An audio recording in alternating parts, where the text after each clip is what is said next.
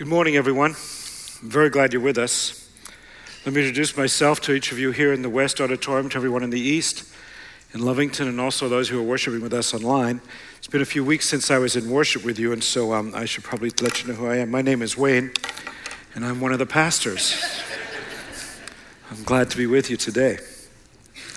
You are aware, perhaps, that each summer I take some time away from the responsibilities of preaching.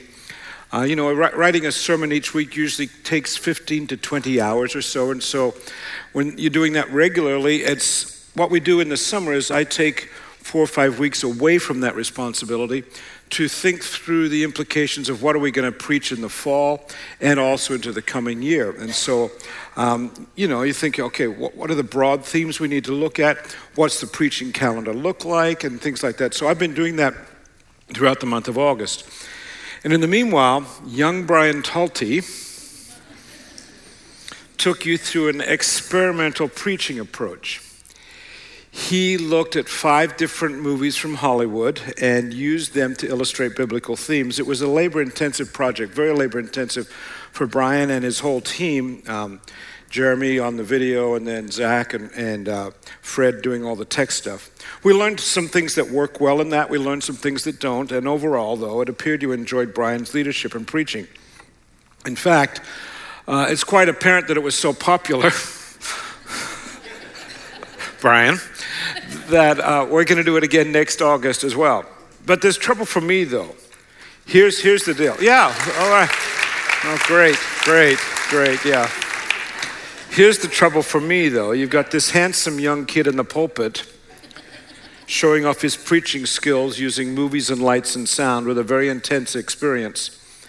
And then today there's a 61-year-old guy standing up there. It's a recipe for disaster, right? Well, Brian Talty,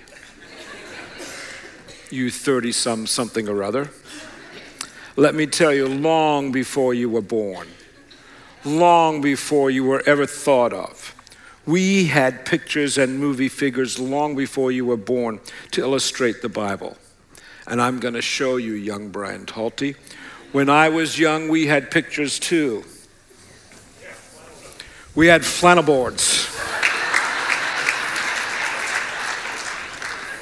Take that.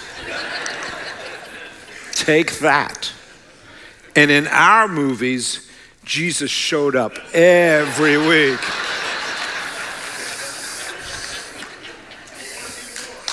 That's right. The problem is, when I was a kid, can I tell you, when I was a kid and Jesus showed up on our flannel boards, that figure obviously was used week after week after week, and over the years he got bent so that invariably he would look like this. And I remember thinking, did Jesus walk around like this? As a 7-year-old, I remember that thought specifically. And it presented a theological problem that I thought, well, if Jesus could heal all these people, how come he can't heal himself? That was my 7-year-old brain. It really was. But I do remember one particular movie highlight reel that I'm going to show you today of when a fella dressed in a toga, just like Jesus was wearing, when that fella met Jesus. I want to replay it for you right now.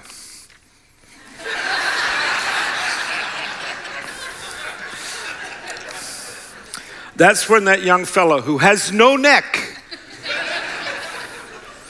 met Jesus. All right, enough of that. I'm going to turn it that. Oh, we lost.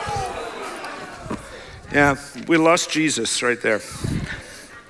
Okay, so I would like you to do this. I'd like you to thank Brian and his team for their excellent work of the last 5 weeks.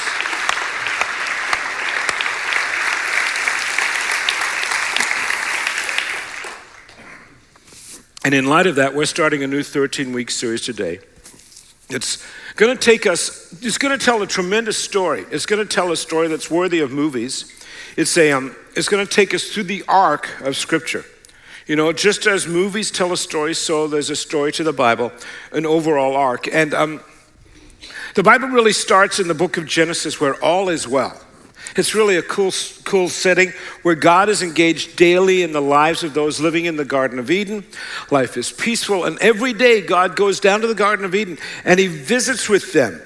There's no trauma or difficulty, but then the story moves through the development of sin and struggle and strife. It's introduced into humanity's existence, and the tension increases over many, many years, many generations, centuries, where it reached this apex of the arrival of Jesus Christ, his birth, his life, his ministry, his death, his resurrection. That really is the apex of the Bible.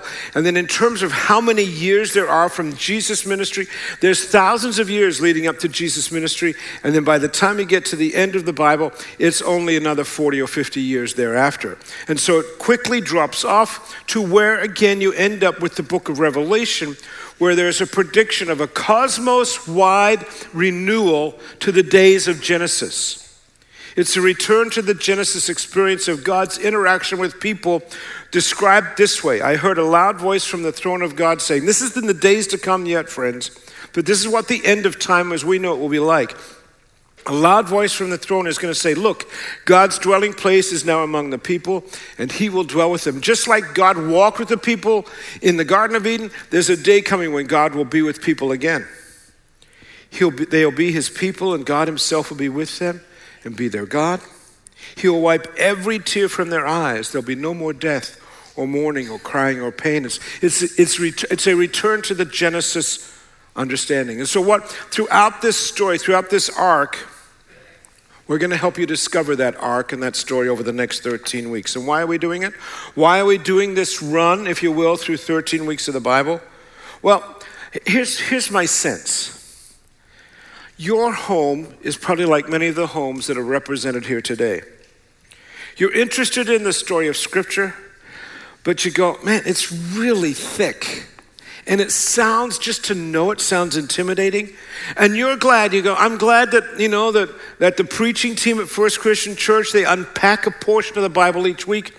But you think to yourself, there's no way, you think this, I could never assimilate 6,000 plus years of history and from all of that history gain some spiritual truths without the help of some people who've been to seminary and Bible school and who could really kind of unpack it for me. And I promise you, in the next 13 weeks, we're going to give you the tools that help you to do that. You can understand the Bible. We're going to give you the information you need. I want you to know, friends, the Bible today, the Bible is readable, understandable, and relevant for your life and your home and your situation where you are right now. So to set the stage for the coming 13 weeks, I want to issue a challenge to you. Here's the challenge. Examine Scripture. Take a look at and we've got some tools for you I'm going to give you in just a few moments. In doing so, in issuing this challenge to you, I'm relating a story that I have never acknowledged publicly in the past. So for today, ironically, as we say we want you to look at Scripture, I'm not going to bring to you an exegetical sermon, unpacking a particular passage or a particular topic from Scripture. Even as we're saying, look at Scripture, I'm telling you a story that will set up our work for the weeks to come, today through Thanksgiving. And what I'm about to tell you, friends, has never publicly been told since 1984. It has never been publicly acknowledged for the safety of those who were involved. But enough years have passed by, and enough political changes have occurred in Eastern Europe that it's appropriate that I can tell you about this. I'm aware that as I tell you this story, it's probably going to raise a lot of questions within your mind, more, and that's going to require more time than we have today. But what I'm about to tell you is not a tall tale, but it is the true story of Wayne and Leslie Kent before I began pastoral ministry in late 1985. It's before we had children, before we moved to Decatur, and before Leslie began singing in some 400 prisons across the nation. And if you're new here today, you might be a little bit suspicious because the tale sounds fantastical, but it is not a tale. I'm asking you, if you're new with us today or watching online, There are hundreds of people here who have done life with Leslie and me for the last 25 plus years, varying degrees. And there's a lot of trust between us. And so I'm asking you to lean into that trust as I tell you this story. So instead of an exegetical sermon per se, today, a story. It starts with this. This is more than a piece of polished brass. I want to tell you the story of this piece of brass that sits in a special space in my desk all the time. See, many of you know that Leslie and I were part of a Christian band. Back in the 70s and 80s, we traveled literally around the world. The band began in 1969. The 50th anniversary of the band is next October. The band is no longer in existence, but next month, we're all gathering in Tulsa for a reunion. It's going to be really fun. The band had one goal. That was, through our music, we'd invite people to become a Christian at the end of every concert. And the details are not important, but we literally saw thousands of people. We saw more than 100,000 people in the years we were on the road. More than 100,000 people walk forward at the end of a concert and say, I want to give my life to Jesus Christ. It was very, very labor intensive. We performed more than 200 nights a year. Leslie and I were on the road with Living Sound for some 5 years. At 200 nights a year, plus often morning concerts in schools, we sang or performed in those 5 years alone in more than 1,000 different venues, in literally dozens of nations. Whatever nation we were in, I was a musician, it was easy. The music was the same every night. The singers had to learn those songs and those charts in that new language each and every time we went to a new country. The music was important, but it was always simply a vehicle to tell people about Jesus Christ, both in Western Europe and in Eastern Europe, in Africa and in Asia. We went all those places. I say Eastern and Western Europe because we traveled extensively in both. Home base was in Oklahoma. We had an office in England as well. And then we traveled from England when we went overseas in Europe, usually 9 to 10 months a year. We traveled from England to the Western nations of Europe, as well as the communist nations in Eastern Europe, if you will, the Iron Curtain. And some of you are so young you don't know anything about the Iron Curtain, but it was the days when communism ruled the days there, and our goal when we would go to Eastern Europe was to help the Christians there in their evangelism efforts. Now, Eastern Europe was tricky. If you look at that map, by the way, our travels took us through East Germany, Poland, Lithuania, Latvia, Estonia. You can see up the north there, all the way through Russia. We were in, Living Sound was in Hungary, was in Czechoslovakia, I was in Yugoslavia, Romania, in the Ukraine, Belarus, all the way down to Armenia, right up literally within a mile of the border of Iran. As a matter of fact, we were on the Iranian border, about to cross into Iran in 1979, on the day the Iranian hostage crisis began. And we were warned by the Constantinople, the head of the Armenian Orthodox Church, he said, something's happening in Iran. Today, we think you better not go into Iran. And if it would, we would have been Americans and Canadians in Iran when that whole mess broke out. So, working in those countries was tricky. We performed concerts there, very often before huge crowds. Large crowds. I mean, the largest crowd that Living Sound ever played was for 250,000 people. We were very well known, particularly in Poland. 250,000 people came to hear Living Sound at the invitation of the Polish cardinal, you may know this name, Karol Wojtyła. He went on later to become John Paul II. That concert was in the late fall of 1977. I joined the band in February of 1978, just a few weeks after that concert took place. The band went on after Les and I got married and we went back to school, a long story, and went on to actually play in St. Peter's Square at the Pope's invitation. In Eastern Europe, we were used to having the secret police follow us. We began to recognize when we were being followed. In Poland, some of our work involved coordinating with Solidarność, you may remember that, and Lech Wałęsa, some of you remember that history. Les and I actually sat in his home and had tea with him after he was released from prison, immediately after the martial law was lifted. Again, there's lots of stories that could go with all of this. Wałęsa later on became Poland's president. And we've never really told you all about this because of the fear of telling you the stories and the safety for those involved in days gone by. Why? It was the Cold War. It was a different time from now. And that's why much of what we did has remained secret for so many years. At times it was dangerous for both us and our contacts.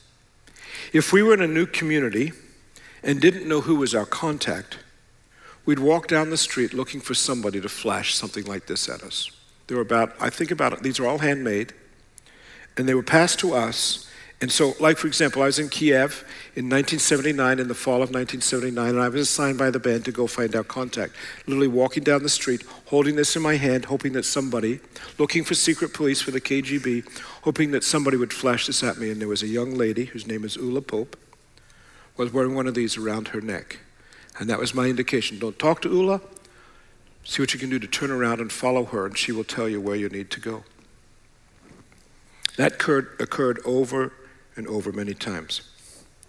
Now, we usually traveled in a band bus. You know what a band bus looks like. You've seen them travel down the road, and with a large equipment truck following behind. We had loads and loads of equipment. We could do crowds of 50 people, really scaled down, to crowds. We had enough equipment on the bus to do a crowd of about 5,000. If it was going to be over 5,000, probably we had to bring other equipment in. It was easy within that equipment to hide small things inside the equipment boxes. See, over the context of trip after trip behind the Iron Curtain, we learned of the needs faced by Christians. And we began to take that sort of stuff into the Eastern Europe, hidden in our equipment boxes, take it to our friends.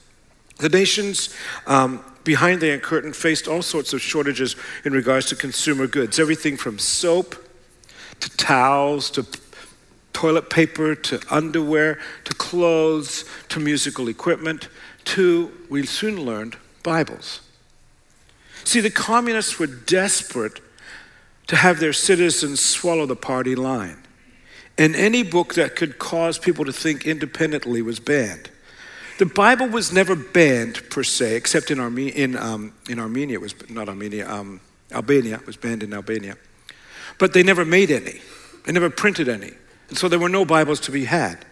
And so over time, our gifts moved from personal items to 1 or 2 Bibles. To eventually, by the time we got to 1979, we made intentional decisions collectively by the group. We made a choice. We decided to forego Soviet law for the sake of intentional decisions to smuggle Bibles into the USSR in large quantities. And we knew this, the penalty if we got caught, 14 years in a Soviet prison. We knew that.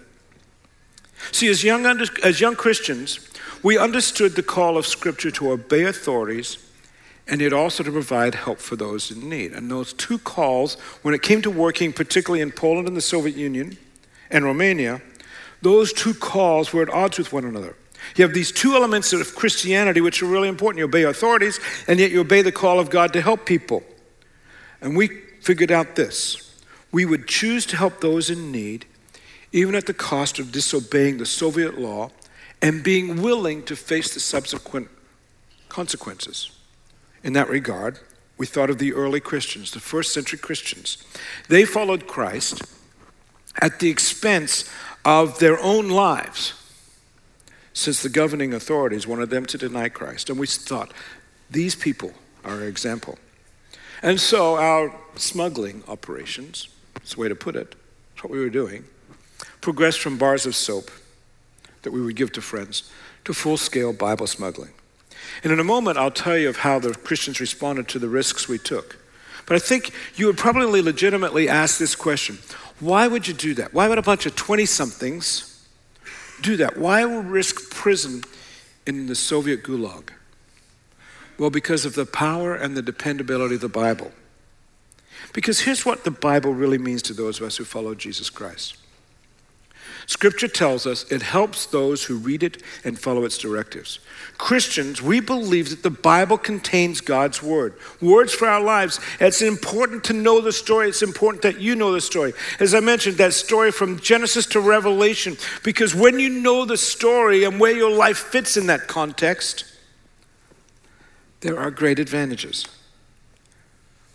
With the Bible readily available to us here in the West, I suspect that sometimes we've forgotten its importance.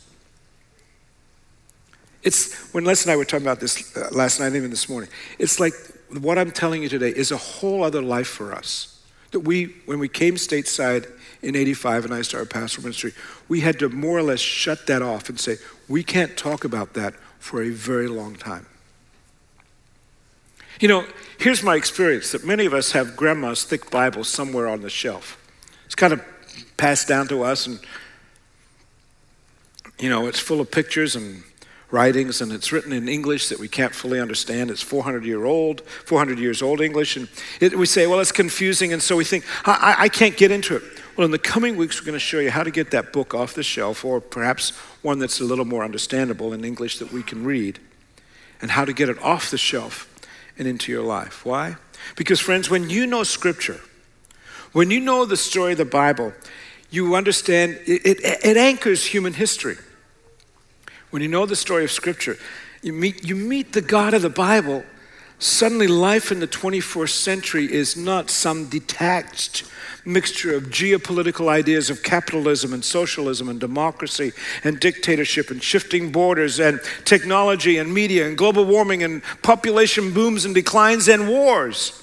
Our world, the 21st century, is incredibly complicated and incredibly confused. But the Bible's arc and the story anchors all of that.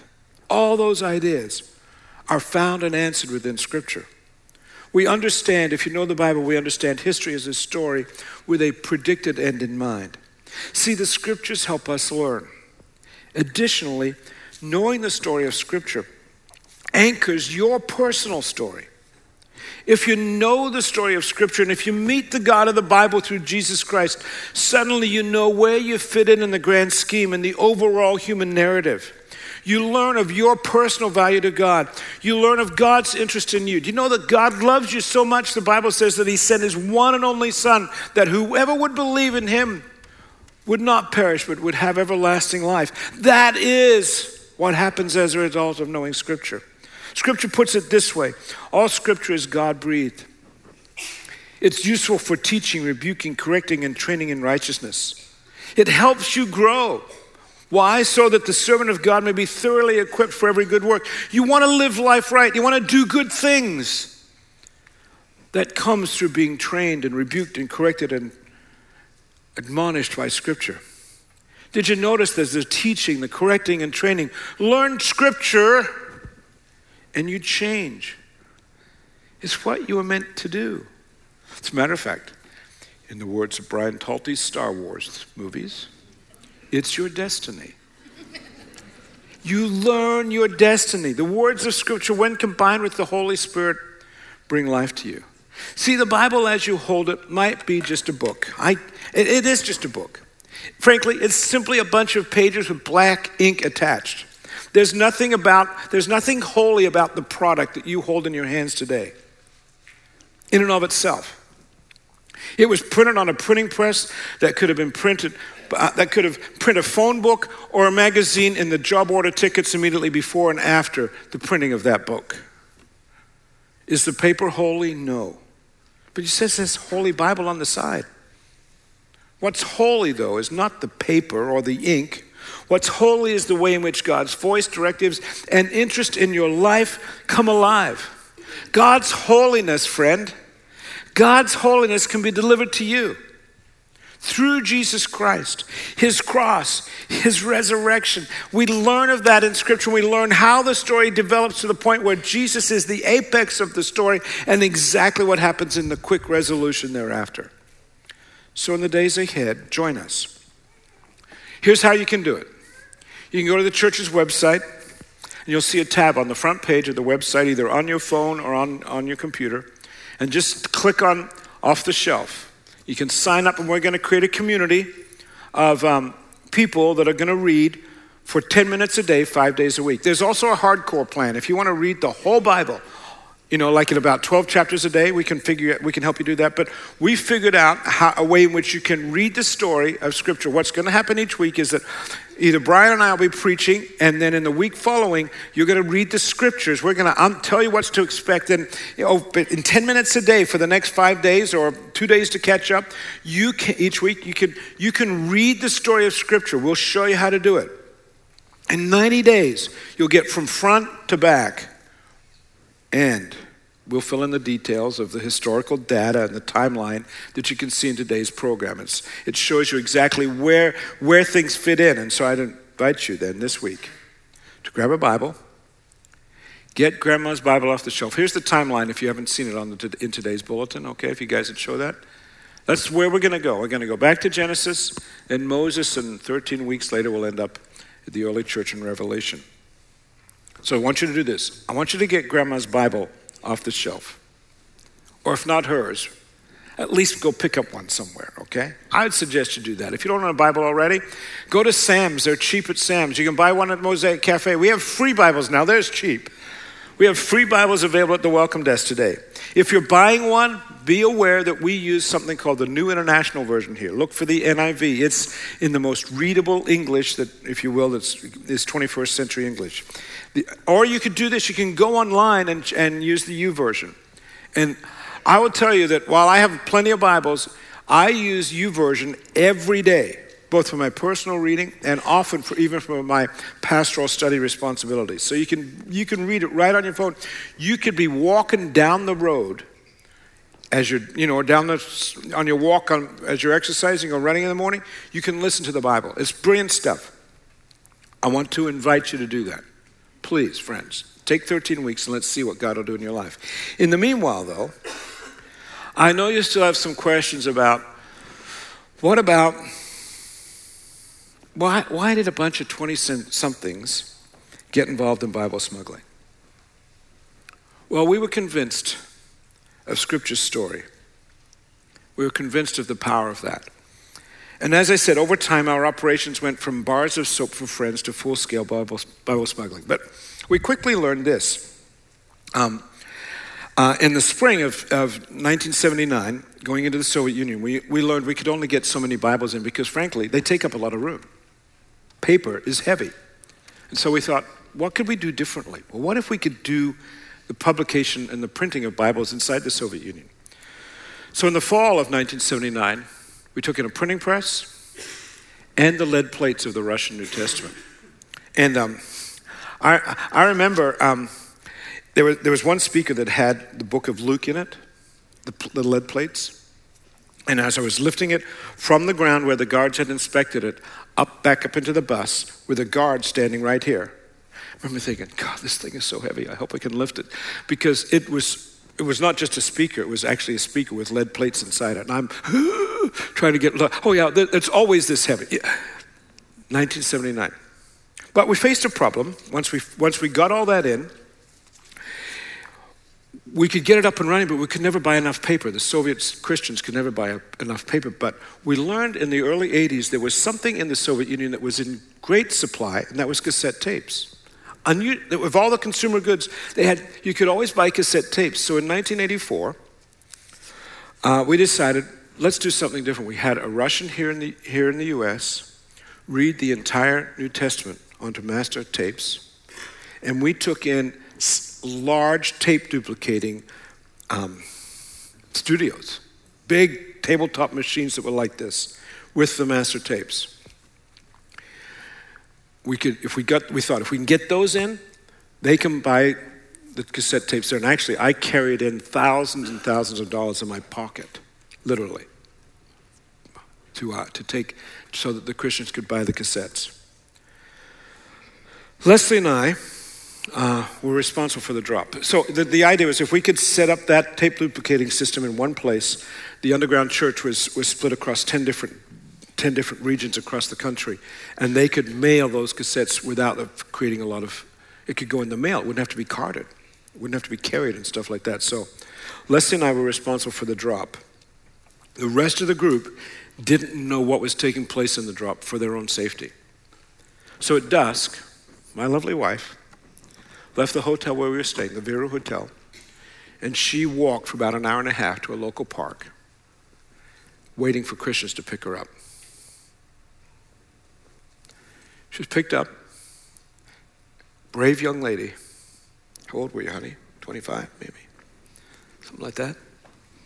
And thrown literally into the back of a Russian sedan and whisked across town, wanting to make certain that we kept the tapes separate from the machines until we could get them together in the hiding place. In the meanwhile, I took the bus with a Soviet Christian looking over the window like this so nobody would see him, and drove it across town to where I backed it into the driveway of a little house where a local pastor was planning to meet us. The driveway was so narrow, I have no idea how I got that bus in there. It's the only time I think I drove under the influence of the Holy Spirit. And I had to back the bus all the way over to the right-hand side so that we had enough room to open the bay doors of the bus. As a matter of fact, you know, bay doors swing up like that. We could only get them about that far. And these Christians crawled into the bus and pulled all that equipment out. In the meanwhile, Leslie was inside, passing off the master tapes. The fellow who got it held those tapes to his chest. He was a pastor, a Methodist. He'd been in ministry for more than 10 years. His church had about 250 people in it. He's still alive, though he's retired now. And life is much easier being a Christian in the post-Cold War now in those countries, and there are lots of freedoms that they didn't have in the former Soviet Union. And as he held that, very emotionally saying, we're gonna supply the Bible to people all across my country. He said, this is what I have of a Bible. Now, this is a pastor. He had 2 pages torn from the Gospel of John out of an English Bible. That's all he owned. Somebody had come in and torn 2 pages of the Gospel of John out of their own English Bible and said, this is yours. And so he would translate, and he'd been preaching from that for 10 years. In the meanwhile, between you and me, we probably have 16 Bibles in our homes, right?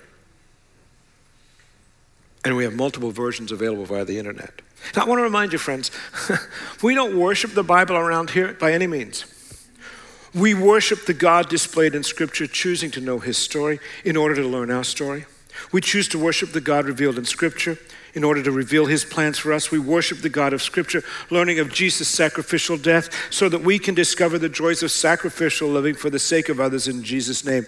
We choose to worship the God of Scripture and not the Bible so that the Bible's words become God's words and directions in our lives. And the focus of what I want to be careful today, the focus of this story today, I want it to be about Wayne and Leslie. I mean, Ben sitting over here, he's never heard this story before. This is the first time it's been told publicly ever. It's been so secret for so long. But I want you to understand how important the Bible is to us and why its authority has to be placed in our lives in the right way. 2 pages torn from the Gospel of John. Can you imagine?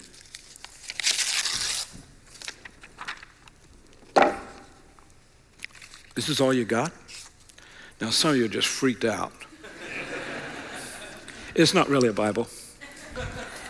It's a book that's just been decommissioned by the Decatur Public Library. It's called Granger's Index to Poetry and Recitations. Oh, I tell you, it's brilliant reading.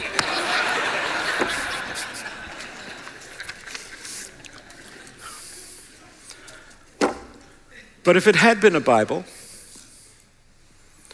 I wonder how many of us might have been more offended that Wayne tore 2 pages out of the Bible. More offended by that than be offended by the prospect of having access to the Bible and not doing anything with it. Get yours off the shelf this week and let's work together. God bless you today. Morgan.